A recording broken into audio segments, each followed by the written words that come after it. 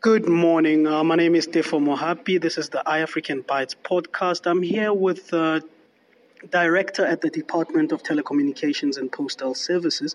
He's in the Chief Directorate of Youth, Gender, and Disability. We're going to speak a little bit about the Ilizwe Lam youth training program that was just launched with Facebook and Digify Africa, and also the department's programs around youth online safety and child online protection. Good morning. Good morning. Hi. It's good to have you. What are your thoughts about the Ilizwe Lam program?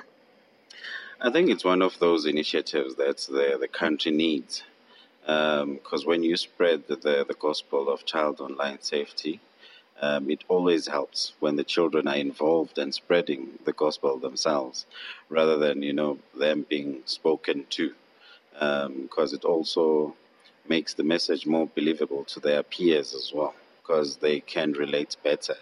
So I think it's a very good initiative. We need more of such. Right, I think that was one of the things mentioned, that involving them and allowing them to tell their own stories is very important. And in terms of from the Department of Telecommunications and Postal Services point of view, how does this fit in with your overall strategy or plans as a department? It fits within the Children Empowerment and ICT strategy, but also within that strategy we have child online protection as a priority area. And we have a comprehensive program on child online protection. So it speaks to that, especially in terms of child-centered programs. Because we do support, like, for instance, your Web Rangers program, where, it's the actual young people that are spreading the gospel on child online safety. Perhaps you can shed a little bit light for those of our listeners who are not aware what the Child Online Protection Program is all about. Okay. Basically, it's a program by the ITU, which is the International Telecommunications Union, which has provided guidelines for government, civil society, and the private sector on how they can promote and protect children online.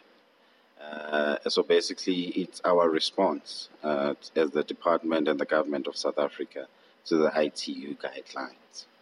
Interesting. And I think if I heard correctly, you mentioned something about the Department of Telecommunication and Postal Services Youth in ICT strategy. What is the plans around that, or what are the key points around that? The thing is, the two strategies are related. We've sort of demarcated them by age.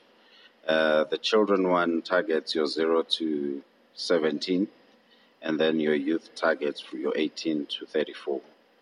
And the children, it's more about protection, and it's also more about empowerment in terms of how they can use ICTs for their development. But with the youth one, it's more like your youth development, promoting ICT, SMMEs, skills, the likes. And just perhaps lastly from my side, what is the department in terms of approach towards online safety? Is it more a proactive one or a reactive one?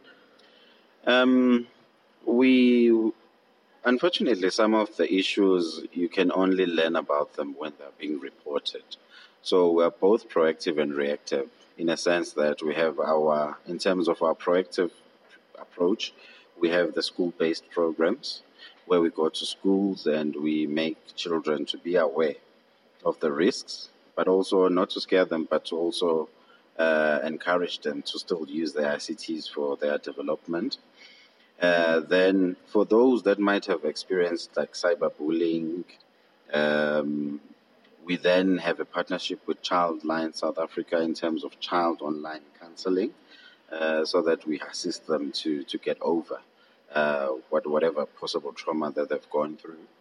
But we also have an e-parenting program where we actually target parents, where we make them aware of what are the risks, but also again with them to say there are also benefits. Because sometimes when you say there are risks, they just take the gadgets away from the children.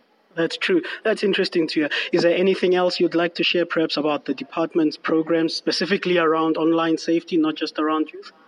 I think we've sufficiently covered it because it's your school-based programs, it's your e-parenting program, And it's the coordinating mechanism that we are trying to put together so that, we achieve synergy within the public sector, and we also want to bring in the private sector and the civil society. Thank you, Mr. Ngcobo, for your time. Thank you very much.